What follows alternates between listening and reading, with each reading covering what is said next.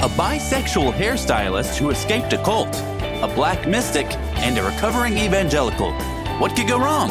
This is the Messy Spirituality Podcast with Lola Robbins, Kyle Butler, and Jason Elam. Hey, everybody. Welcome in to another episode of the Messy Spirituality Podcast. My name is Jason Elam, and I am joined by my two excellent co-hosts, and I will let them introduce themselves. Hi, I'm Lola. I am a bisexual hairstylist from Birmingham, Alabama. I don't really know what else to say about myself. I'm just out here trying to live, be alive, and be happy and be nice to people. And I'm Kyle, just another human being trying to be a good human being to other human beings. And I find that the more I purpose that within my day, and the more consciously aware I am of that during the day, the better I do it. I do it throughout the day. So unpack that for us a little bit since you brought it up, Kyle. What does it look like for you on a daily basis to try to be a better human? Well, and I don't want to sound, coming from the spiritual, well, not even spiritual, coming from the church world, there was this great strive to be a perfect Christian, more like Jesus and all that kind of stuff. And so you heard a lot of cliches kind of stuff. And it wasn't really authentic. There was a lot of lip service, a lot of pretentious kind of acting. In the meanwhile, people really treated each other like garbage, especially even during church. So we'd come to church and get a lot of nasty attitudes and things like that. So now that I'm no longer in that arena, I set myself out to be more authentic. And who I am authentically is a nice person. So just by being me, not with any labels, any titles, any pretentious type of, attempts to do anything or be like anyone else, I'm just a nice person. That's just who I am. So just by being me, I can intentionally just be nice to other people. Awesome.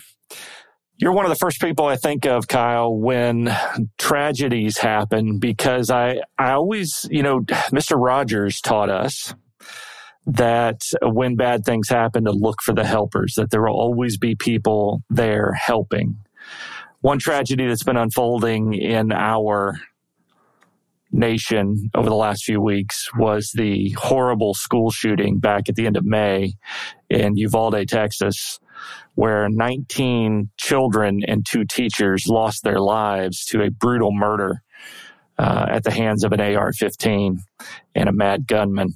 When that happened, I wondered, Kyle, how does somebody like you, Mr. Positivity, how does that hit you? When you hear that those things happen, what goes through your mind?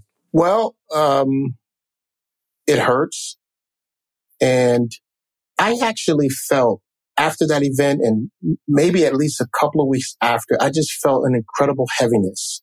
I could not get out of my mind what it could be like to be a parent, to have no thought other than send my child to school, and to get a phone call or a message or have, the knowledge that me just doing what I'm instinctively known to do as a parent, send my child to school, they're not coming home today. And for some reason, I felt that as if I had experienced that. And I felt that heaviness for a couple of weeks because I saw these parents, and it was just hard. It's still hard. I mean, just that I can't get that scenario out of my head, because that's all I see mostly. But then at times I have compassion on the young man who did what he did, because I know this from healing my own trauma over the past year. The things that I was really messing up in life were largely projections of my own hurt and pain, my own confusion, my own disillusion. And until I was able to address that and understand it, I was then able to understand why I behaved the way I behaved. Because I really believe everything has a why. I don't believe anyone's evil. I believe everything has a why. And if we can find the whys of life and why people do things, then we can go to how to heal. Unfortunately, we don't get a chance to get to some of the whys in time, and these catastrophic things happen. But I'm hopeful because I'm an optimistic person, and I'm hopeful that as humanity continues to ascend into a better place in our collective consciousness, that a lot of this healing will start to take place as we start to better value mental health and healing and taking care of one another and reaching out for one another and looking out for one another. And I think as that really starts to permeate through humanity, then a lot of the things that perhaps cause those traumas will also start to come to an end. Lola, how about you? How did it hit you when it happened?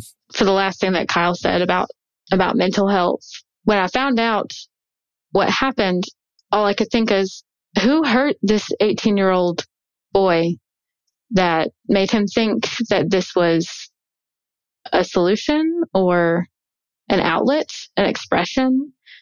I mean, I listen to a lot of true crime podcasts, not for the entertainment quality, but I'm just constantly in my brain thinking, maybe if we can listen to these stories and learn the psychology behind why people do these horrible things, we can fix it. We can trace it back to something and fix it. But sometimes there's almost nothing to trace it back to, and it's disheartening. And from the things that I've read about this person that killed all these people, all these children, it's kind of hard to trace everything back besides just a child that was maybe just bullied. So that's, I mean, I read where he tortured animals too, which is a huge red flag for most, psychopaths and serial killers. It's one of the first things they start doing in early childhood, and he displayed signs of it. So it's like, when we see the signs, how do we reverse that damage so that they don't do this type of thing? So, I mean, obviously it comes down to a lot of the situation kind of inflamed the whole gun control issue, as well as, police being well equipped to deal with this type of situation, and honestly just having the balls to go in and deal with it, which obviously, if anyone saw the video, you saw a lot of hesitation happening, whether it was from higher up orders or them just deciding personally to not do anything until like an hour later, I think. I'm not sure the exact time frame, but with it inflaming all of these things, I feel like we're kind of losing the bigger theme in it, which is, a gun can't kill someone without someone pulling the trigger. And we need to look at that person a lot more as well and just think, what can we do to better our kids so that they don't end up this way, that something in them doesn't break that's seems permanent. And I hate to say that because I don't think you're ever permanently messed up, broken, unhealable, unforgivable, but it's hard to grapple with, if you know what I mean. Yeah, it really is. And you mentioned the video that was released this week showing the officers waiting. It was about an hour in the hallways of the classroom. In the video, you can actually hear the gunshots going off while they stand in the hallway. Oh, and I got to say it, there's even one scene where two of the police officers are fist bumping each other as if they're about to, go in and take the scene. So that stuff is infuriating. And it is so easy for me to see a video like that and make those cops, the bad guys. And, I want to scapegoat the deaths of those children onto the cops who I think should have rushed in there quicker. But I know myself, I probably wouldn't have been in a hurry to run in front of a gunman either. Obviously, if kids were in the way, I would hope that I would go put myself between them and a gun. But Kyle, am I scapegoating the cops to blame them? I mean, what is I hate to even put it this way, but how should good human beings respond to a tragedy like this, Kyle? I've thought about this a lot, and not to play hero ball, as they say in sports, but I really think that I would have done something if I were there as a cop. I just would have done something. I don't think I could have stood there, whether under orders or not. Job be damned. Who cares? There's people potentially dying here. So I would have done something. But, I know there's a lot of anger, and rightfully so. And there's a lot of pain, more rightfully so. And we most certainly want someone to punish. When Aubrey, forget his last name, Aubrey, the young man that got shot by the 3 men while he was out jogging a couple of years ago, when he got shot, I was, of course, sickened by that event. But I had compassion on the shooters. For whatever deluded reason they did it, I just thought for a moment there that they're probably going to spend the rest of their lives in jail. And nobody was created to spend their life in jail. And although I wanted justice and I wanted them to be punished for what they did, sometimes, I still feel like I want to have compassion on the perpetrator too. And should I? And I think I should, because it's still a human being. And somewhere along their journey, something got really distorted. And, perhaps that responsibility falls back on us as a society, as a group, as one, to really be our brother's keeper. I was bullied as a kid, heavily. And I remember one time I was so angry at this one perpetrator. I couldn't take it no more. This is it, and we're going to deal with this today. And I lived right across the street from the school. And I ran across the street, got a knife, and I was running back across the street to deal with this little kid. I was maybe in 5th grade. He was probably in 5th grade, but I didn't know what else to do. Dude was doing me dirty every day. What was he doing? He was just doing me dirty. Just, that's some more slang talk for, he was just mistreating me really bad. Okay. Slinging me, having his way with me. He was really doing me dirty. And my father would always say, if you can't beat them, pick up something and hit them with it, or go get something. And, so that's the only thing I can think of. And although I was a very rational person, even as a kid for the most part, but I just hit my breaking point. And I remember I ran to the house, grabbed this knife, because that's the only thing I can think of. I'm running back across the street to the school. My neighbor, who was also my age, she was on her porch balcony. She was watching this whole thing. She saw me running back across the street with the knife and yelled, Kyle, no. And through all that chaos, I heard her voice. Through my chaos, I was crying, I was mad, I was enraged, and I heard her calling my name. And to this day, whenever we always talk on our birthdays. I always thank her for saving my life. Because I have no idea what would have happened had I made it back to that playground with that knife. That dude was doing me dirty every day. He probably would have taken it and stabbed me. Oh, God. Oh, God. So, or I would have stabbed him and ended up in juvenile, and who knows where my life would have ended up at that point. So, I said all that to say, maybe we as a whole bear responsibility in some way. Because had she not taken the responsibility to call my name, she could have just played it out and let it, just let's see what happens here. So, and again, I'm not trying to absolve the perpetrators of responsibility, but just on a higher level, perhaps, maybe as we continue to progress, as we continue to grow in love and unity and really the oneness that I believe we all are, maybe we're advancing to a place where these kind of things won't happen, because we really will be our brother's keepers. A thing that's important for me that comes to mind every time something like this happens, and I point a finger at that shooter and I think, oh my goodness, you're a monster. But then there's this scene from my favorite TV show that replays in my head. I'm a big fan of a show called The West Wing. It was on in the 90s and early 2000s. Political drama, President Bartlet and all this. There's this episode where there's been a pipe bombing in a university and a bunch of people are dead. And he stands in front of it's a union of teachers or something. He's supposed to be making a speech before the bomb went off and all that. But then all this has happened. He doesn't know what to say in the fallout. And he just gets up there and off the cuff says, they weren't born wanting to do this. Say that louder. Yes. They weren't born wanting to do this. Yeah. And that just sticks with me. And every time I see one of these tragedies and you see a shooter go into another school, you know he was not born wanting to do that. And so how can we, as the human family, as you just said, Kyle, how can we take responsibility? How can we say, not one more kid in my neighborhood is going to grow up to be that? Now, he was killed in that classroom after he had killed those 19 children and 2 teachers. And so he doesn't get the chance to evolve past that in life. Now, I'm certainly hopeful in an afterlife where all the wounds get healed.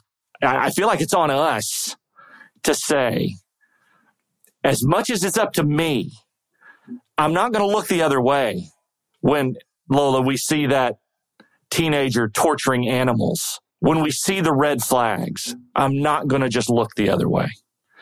And I don't know what that's going to look like. I think it's probably easier said than done, right? Takes more availability for mental health services for children and parents, Absolutely. like new parents especially, people that are not fully equipped yet to deal with right teenagers and kids. And you mentioned the gun control debate.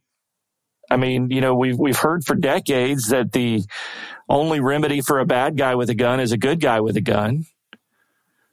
Well, there were about 20 good guys with guns standing out in the hallway. Yeah, a lot of good that did. That's what I was thinking. They all came in there like fucking strapped, and it's like, you just stood there and you got Germex and you fist bumped. Like, what am I supposed to do with this information? There are children. Right. It's infuriating. But the answer is bigger. It's bigger than politics. Yeah. It's bigger than policy. And I think some policies do need to change. If more guns makes us safer, then the United States should be the safest place in the world, but we're one of the most dangerous. Yeah. So more guns is not the answer. So sad. We've got to find a way to heal hearts.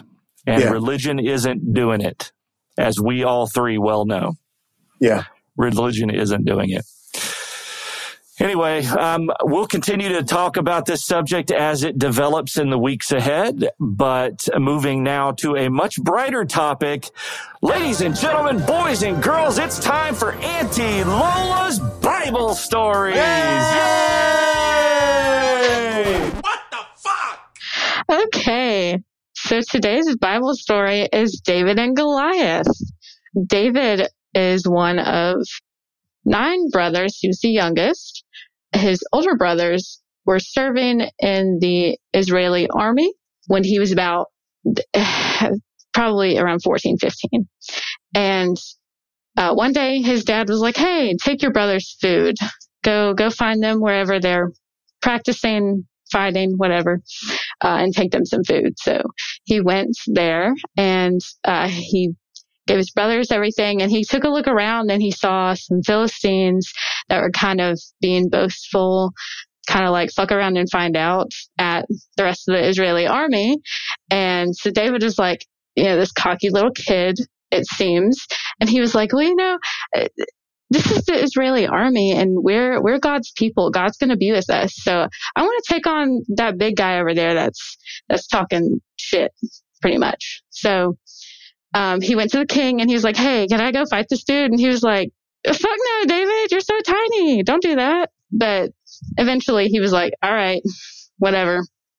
So David went and got his weapon of choice. Out of all the things that he could pick, he picked the slingshot, which is just small rock that's super rounded and smooth. And it goes in a little pouch. You swing it all around and it goes at a very high velocity rate into your opponent's face. Apparently David hit him square in the forehead. So we have to talk about this though. A slingshot is it takes a lot of training in order to hit a target that squarely in the forehead and knock them out. So you have to know that because his brothers were already in the army, David was probably up to be in the army. You couldn't enlist until you were 20 back in the day. So he was probably still training though, picking up tips from his brothers. So Goliath almost didn't stand a chance. I don't think that God was a proponent of violence for this story.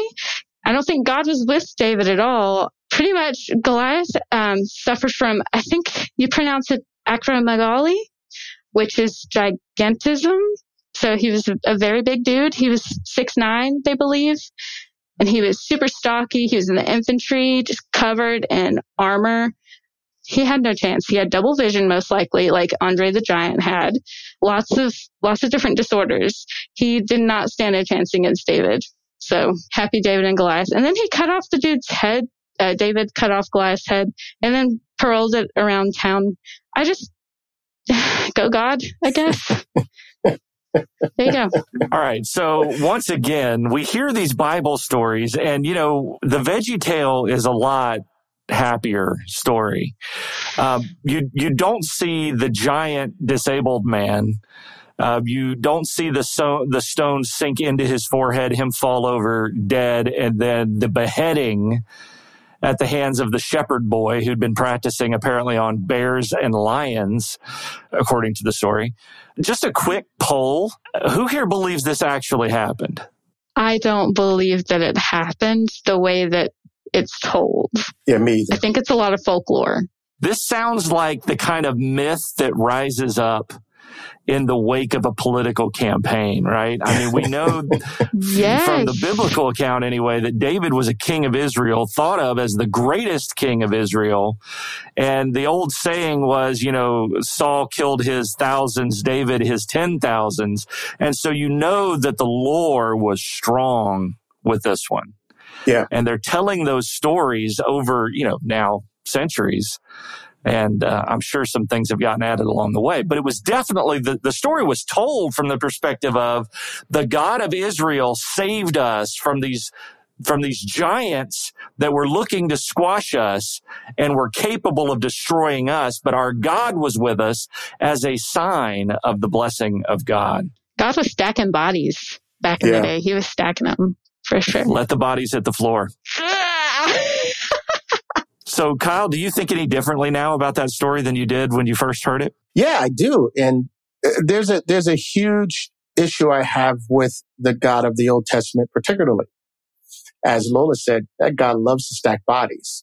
They were outside of that story. There are all these other genocidal acts. So let's know based on the story that these Philistines were the arch enemies of Israel, the hated arch enemies. So clearly, God was on Israel's side and not on the Philistine side.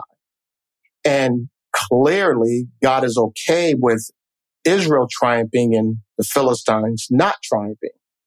The problem with that, if we go along that basic storyline as is told on every church on every corner in America, maybe even in the world, depending on how they tell the story. But if we go based upon that storyline, that God is with these group and against that group, then isn't that really troubling considering that this God is supposed to be the God of the whole world and all of people? Isn't that, doesn't it get troubling when you're not thinking about it? No, absolutely. Like, do the souls of the giants not matter? Exactly. Suddenly? Exactly. Do the Philistines not matter? Do the Amalekites not matter? And all the other ites? Do none of these other people matter? None of these other people were not loved and highly favored and part of this whole thing. So, you get these stories, and because we become so fixated on Israel and they being the chosen and they being the victors and they being the ones God's with, you tend to look on these other people as if they're nothing. And this is the huge problem with especially Christian nationalism and when this whole thing gets this way, and American, superiority and this whole thing, God's chosen. Whenever that mindset gets in people, you tend to take on this ideal that you are the ones, and it's your responsibility to either root out what you deem to be evil because you think you're backed by this God who says that's evil. And that's a classic example of that story. Why couldn't the Philistines brag if they wanted to brag? What business is it any of a God? you know? So, the story just, kind of indicates that God was really upset that they were mocking God. And so, David gets upset because he feels God is upset. And whenever you get people that feel like they need to do something because God is upset, you're going to have some trouble on your hands. And it's not going to be pretty for the other people. Mm-hmm. God is a full-ass being. He doesn't need people to step up on his behalf, their behalf, her behalf. I don't know what to call God anymore. Well, these kind of stories don't help that narrative much. No, but everybody loves a good underdog. Like everybody loves that. Yeah. The good versus evil. It's in every story that we hear. Like C.S. Lewis talked about that all the time. And I think that we actually have a darker motive. I don't think it's just the whole we like the David versus Goliath, the underdog story. I think we like stories that make us feel important, right? Right. Because very young, while I was a really young kid in the Nazarene church, I was told that America is the new Israel. And so our enemies are God's enemies. And what do we do when we're sending off our young men and women to die in war? We pray for God's blessing, and we ask God to give our snipers good vision and fast trigger fingers and all these horrible things that if Jesus himself were standing in the front of your church, you would never ask him for. But we want to believe that God is on our side. And so we latch onto these stories because we think, I could be like David. And there's some giants in my life that need to fall. And so if I just believe enough, and if I try to be a man after God's own heart, the way the Bible says David was, then maybe the giants will fall in my life too. But the Sunday school story, the flannel graph story, the Auntie Lola's Bible story doesn't include the story about David raping Bathsheba. No. Doesn't talk about all the people he killed, including her husband. No. Doesn't talk about the fact that the man was a player. Yep. Concubines, multiple wives. Yep. The guy was so frisky that when he was near death, to find out if he was still alive or not, they put a young virgin in the bed with him to see if he could be aroused. Yep. I mean, the my STDs God. are strong with this one. That could have been a whole Auntie Lola's Bible story by itself. That's true. Just that last part of David's life. Yes. This guy is not a hero, but Sunday school told me he was. Yep. And so that leads us to our main topic of this episode. Vacation Bible School, church camp, Sunday school. We are teaching these stories to children and making them think that these folks, I mean, we call them, right, the heroes of the faith. Yeah. You should want to be like David when you grow up, little Johnny. Does church harm, traumatize our children?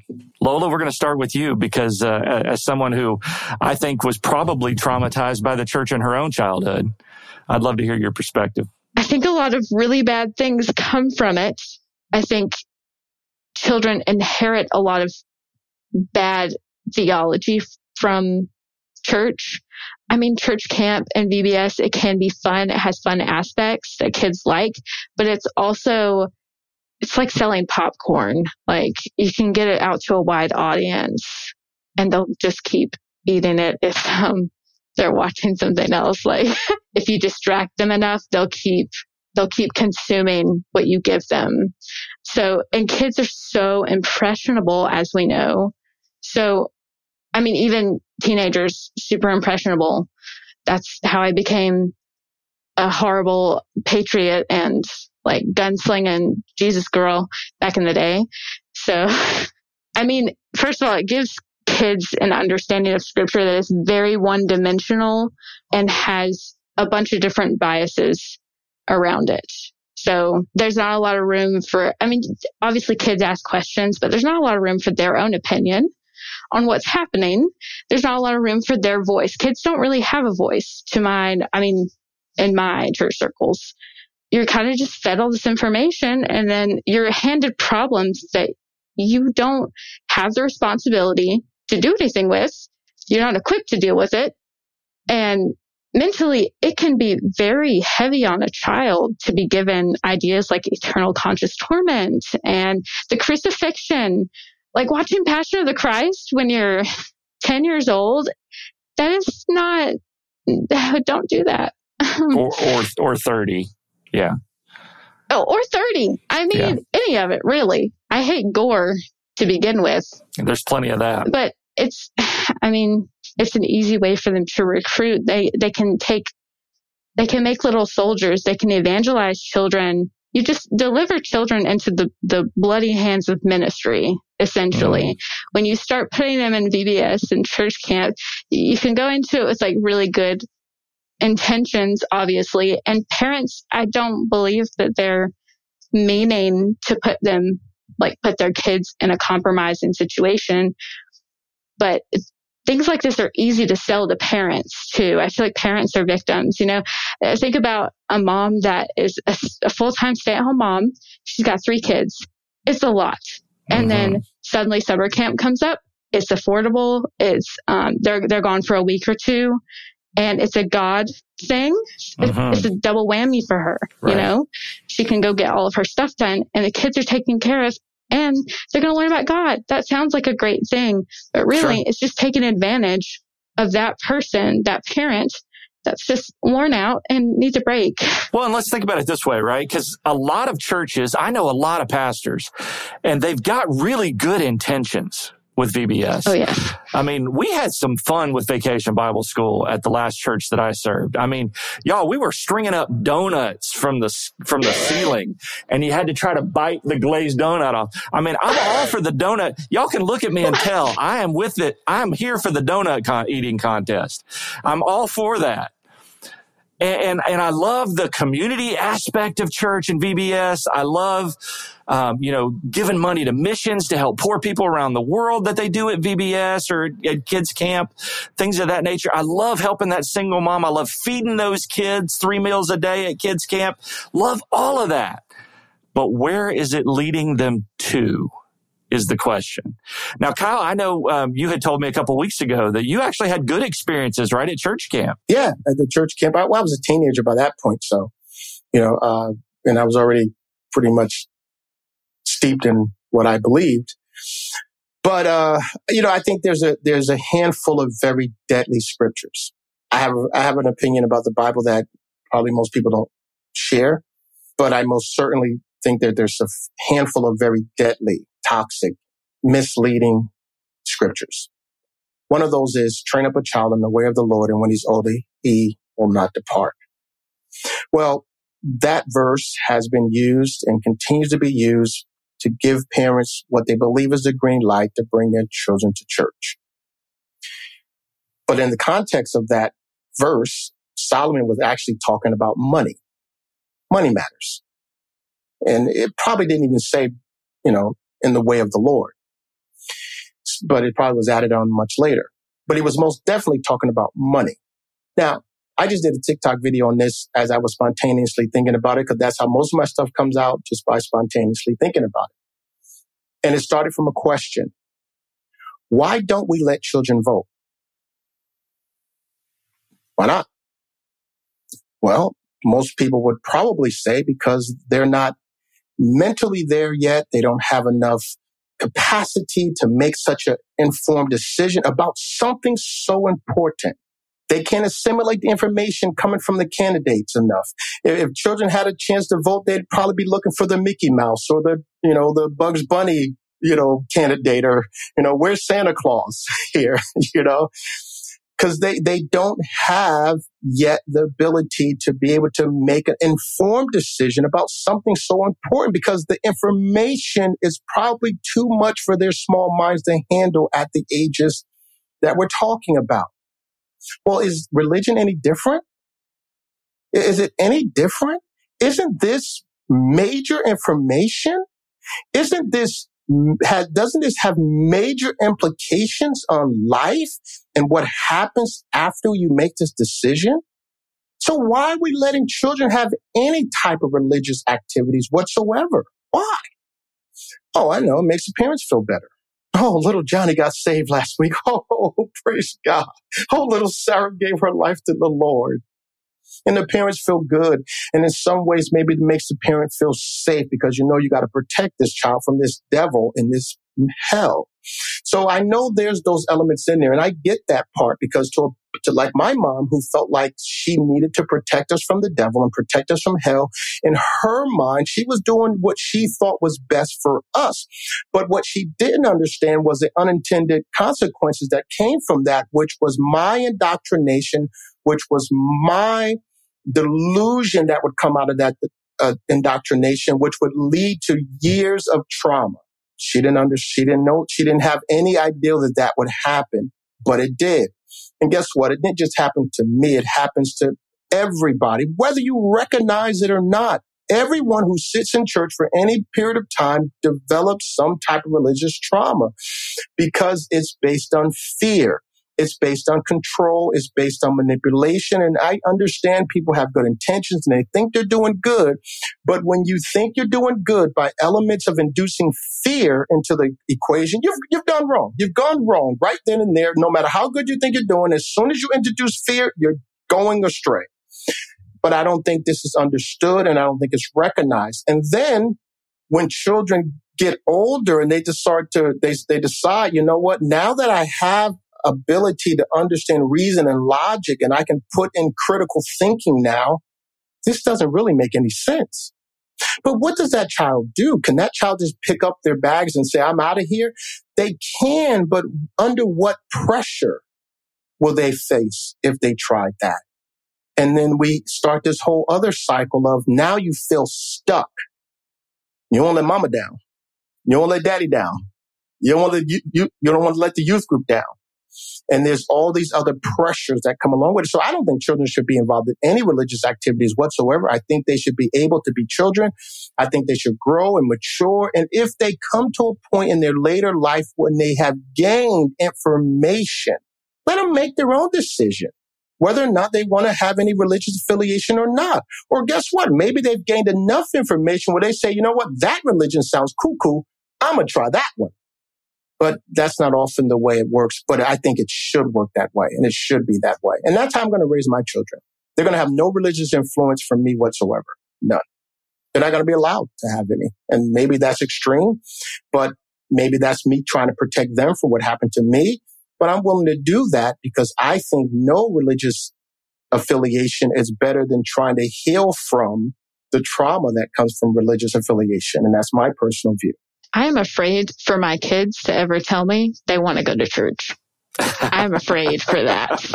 Oh, and let me say this as well, because I don't want any parents that's hearing this feel like I'm condemning you for bringing your children to church. I'm not saying that at all. I'm just saying, from my experience, what it did to me and what I've seen happen to so many other children. And I think if we don't let our children vote, if we can use that same mentality, if we don't let our children vote, then why are we letting them make religious decisions? Because isn't that an important one too? Valid. I remember going to, at the Nazarene Church, we called it a kids' crusade. And this children's revival, these puppeteers were presenting the gospel message, and they had great intentions. Sweet old couple. But that night I heard that I was a dirty, rotten, filthy, stinking sinner. That was the night. Oh, no. Yeah. And that I was headed for hell. And that I needed to pray a prayer and ask for God's forgiveness because it didn't even matter if I had broken the rules myself. I inherited sin. And that God could not look upon me without wanting to destroy me. And so that I needed to come and pray and ask Jesus to apply his blood all over me so that when God looked at me, he saw Jesus and would let me into his family, let me into his heaven. Because if I didn't do that, I was going to be dragged to hell at the end of this life to burn for all eternity. And of course, I prayed the prayer. I would have done anything they wanted me to do. I got baptized in the church. I didn't just get baptized once. I want to make sure it's stuck. I got baptized 3 times over the course of my life. And I just want to make sure that it was for real, None of them in the Church of Christ, though, Lola, so none of them would have counted. Oh. But anyway, Sorry. I got baptized 3 times. But do you know what also started? Not just my walk with Jesus started during that children's revival, but I started having these nightmares. Mm. And every night, a hand would come up from under my bed and pull me down. Stop. Like going to be pulling me into hell. I had the same one. Similar, very similar. Really? Very similar. And the only thing that kept that from happening was my dad would come in and pray for me before I'd go to sleep. And then I wouldn't have the bad dreams. Mm.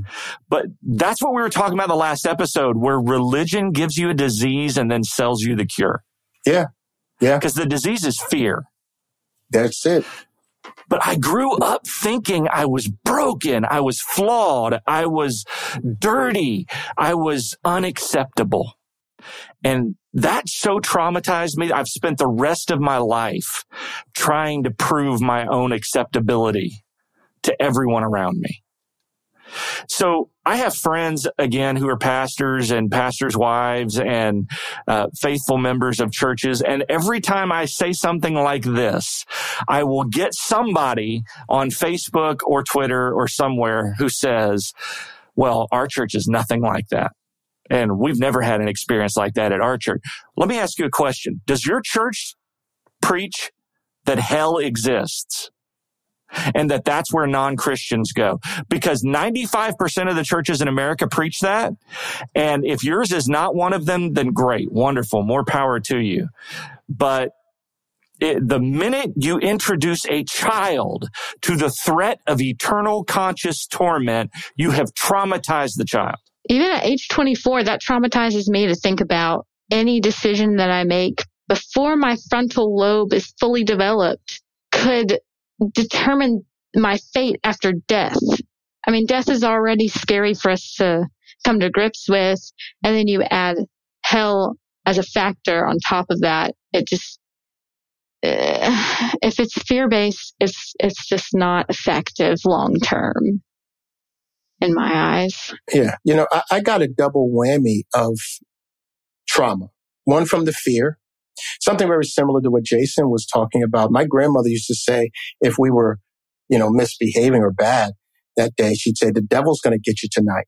Mm. And I would literally have this dream of my bedroom floor opening up, the devil rising up from it and grabbing me. And I'm yelling and screaming and the devil's laughing its head off, saying, yell all you want. No one can hear you. You're mine. And I can remember that dream and I can still feel the terror of it.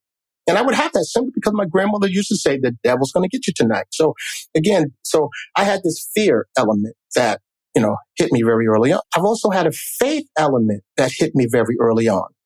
I never forget I was in church and I heard this song, give it all to Jesus, shattered dreams, wounded hearts, and broken toys. I had a Tonka truck at home with a broken right wheel. And I remember hearing that song. I perked up. I was maybe like 6 or 7 years old in church. I perked up and said, broken toys? Broken toys? And I couldn't wait to go home to say and to give this truck to Jesus so he can fix my wheel.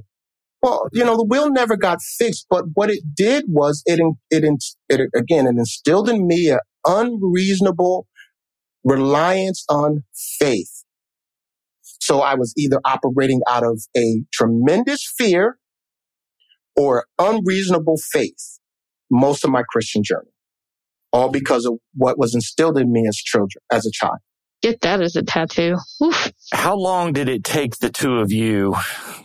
Maybe it's still in process. How long did it take you to de-traumatize from your early church experiences? My journey started in 2009.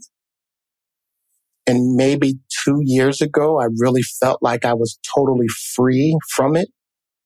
Whereas I have no desire for it, to be part of it, to want it.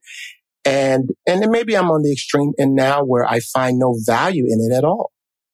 And maybe, and I tried, when I say that, I try to examine the statement before it leaves my mouth. Is it coming from a place of anger, resentment, bitterness, or anything like that? And I really don't think it is. I just don't see any use for it. And I'm not talking about the people, but the institution itself of religion. I find no value in it. We can do good things without religion. We can still feed the hungry, love on people, take care of the elderly. We can still do those things without a religious connotation. We should be doing those things as human beings. We don't need a religious connotation over it to be able to do those things. So, I know because sometimes when I say that, I may post a video on TikTok to say religion is totally useless, and people will come back and say, well, what about this? And churches do this and they do this. You don't need to be in a church to do that. You understand that, right? So, this is not exclusive to church. This is not exclusive to religion. Religions are not the only people that help people and feed the hungry. They do it probably to make themselves feel better because they're probably, really ugly people when they treat other people a lot of different other ways. And they do this to make themselves feel better. So, that's my personal view. And it took me a long time, since 2009 up until about 2 years ago. I started questioning and really burning down everything in my mind in 2019. I'm still in trauma therapy, if that tells you anything. I'll say I'm not healed from that trauma. I'm a lot better at bandaging the wounds, but I'm not healed. I still get butthurt about the church and the things that they might say about me, seeing where I'm walking now. I still get angry when I shouldn't, or the function of anger doesn't serve me when it comes to religion and seeing it being a force in politics and people's moral agenda and everything, school, etc. So because of all those things and how they still kind of get under my skin and affect me in a negative light, I think I'm not fully healed, which is, I feel very vulnerable saying that. It's embarrassing, but it's okay though. It's okay that I'm not healed yet, because maybe I'll get there one day, but the journey there is good with me. I'm learning a lot. I'm having a good time along the way. So I'm feeling better. Are you better off than you were a couple of years ago? Oh, fuck yeah. Yes. Yes. I'm so free. I'm so free. I've never, one day it's like I physically felt something just let go of me, in 2020, and it was raining outside, and I ran outside and I just started screaming and laughing, and I looked stupid to all my neighbors, but it was just some sort of cathartic release. And it was I'm actually free of all the things that I thought God was and what I thought I was supposed to be. I'm free of that. I can be literally whatever I want to be now and who I need to be to level up and everything. So I'm so fucking free. I'm so happy. Awesome. Friends listening, we want to hear from you on the Messy Conversations Facebook group, on the messyspirituality.org blog, or on Patreon, or on a comment when you found this link to this episode. We would love to hear from you. What are the most harmful doctrines you were traumatized by growing up in the church? And if that wasn't your experience, I'd love to hear that as well. I'd love to hear about some positive experiences. We want to provide a forum for you to join the conversation. So please do so. Messy Conversations on Facebook, messyspirituality.org is the blog. Eventually, we're going to put up these videos on YouTube. So if you're watching it there, you can leave a comment. Check us out on Patreon. /Messy Spirituality Media. We'll upload some videos and some special content there, and you can be a producer of the show. Kyle and Lola, thank you so much. This has been a lot of fun. We're going to do it again 2 weeks from now. Another Auntie Lola's Bible story and another fun conversation. So be well, be yourself, and be free.